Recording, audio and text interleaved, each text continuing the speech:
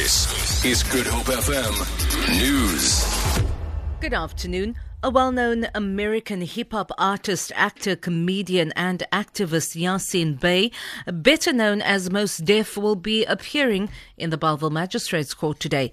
Police spokesperson Noloyiso Tekwana says the 42-year-old artist was arrested yesterday morning on charges related to the Immigration Act. Prior to his career in music, Mos Def entered public life as a child actor. He played roles in television, movies, sitcoms and theatre, some of which were under the name Dante Bez. DA supporters have called for the resignation of ANC provincial leader Marius Fransman. They have handed over a memorandum of grievances to the Speaker of the Western Cape Legislature, Shana Fernandez. Fransman, the leader of the opposition in the provincial legislature, is accused of sexual harassment. DA MPL Shahid Eso, who handed over the memorandum, says the DA opposes any form of abuse of women. He says strong action needs to be taken against a man of his position.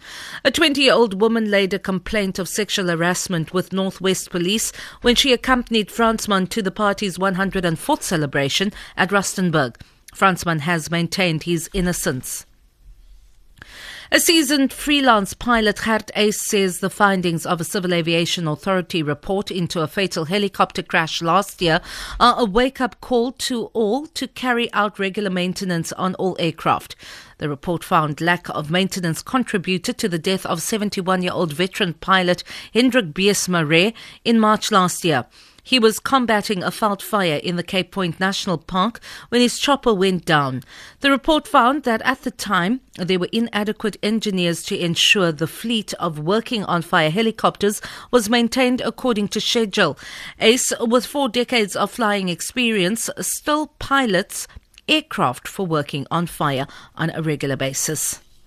I truly believe that the issues that was mentioned in the report has been addressed on all levels, from top management down to the lowest level. A certain amount of complacency crept in. That's what I take away from this report. It's just to stick to what the maintenance schedules say, because those maintenance schedules wasn't sucked out of the thumbs. The guys with over years of research and incidents set up these maintenance schedules, and that's why they say at so many hours this gets replaced, irrespective of whether it's broken or not.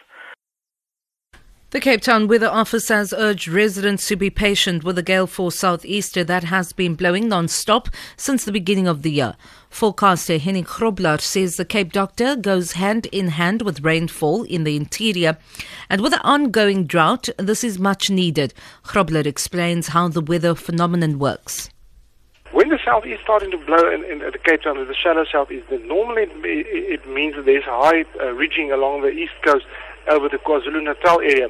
If a high ridging along the east coast, a lot of moisture is pushing in over KwaZulu-Natal, even Limpopo, over the escarpment, bringing that moisture down towards Gauteng, Northwest and the Free State, and that is where the summer region gets its rainfall from. For Good Hope FM News, I'm Vanya Kuchar-Collison.